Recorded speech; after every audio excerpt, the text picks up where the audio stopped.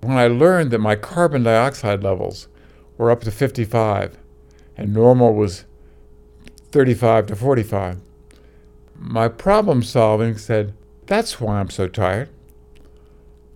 I bet there's something that would be like a kidney dialysis machine that would be for my lungs instead of my kidneys. By that time, I was back on the internet and I discovered, oh, it's the ventilator. It's the thing they've been trying to take me off.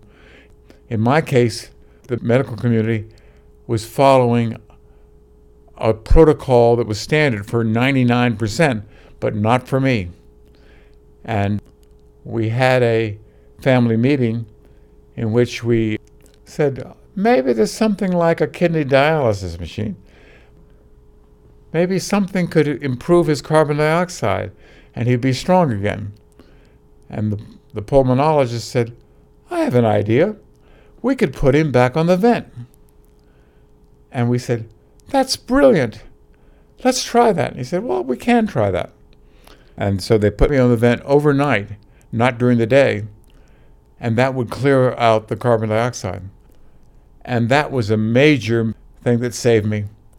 My carbon dioxide went down, my energy level went up, and I began to do more physical exercise, and I didn't need to go to a nursing home.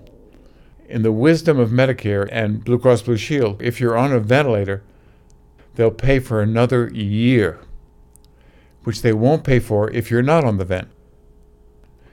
I have lots of insights about how important it is for the idea of shared decision making, because I have a view of what's wrong with me that the medical community can only have secondhand.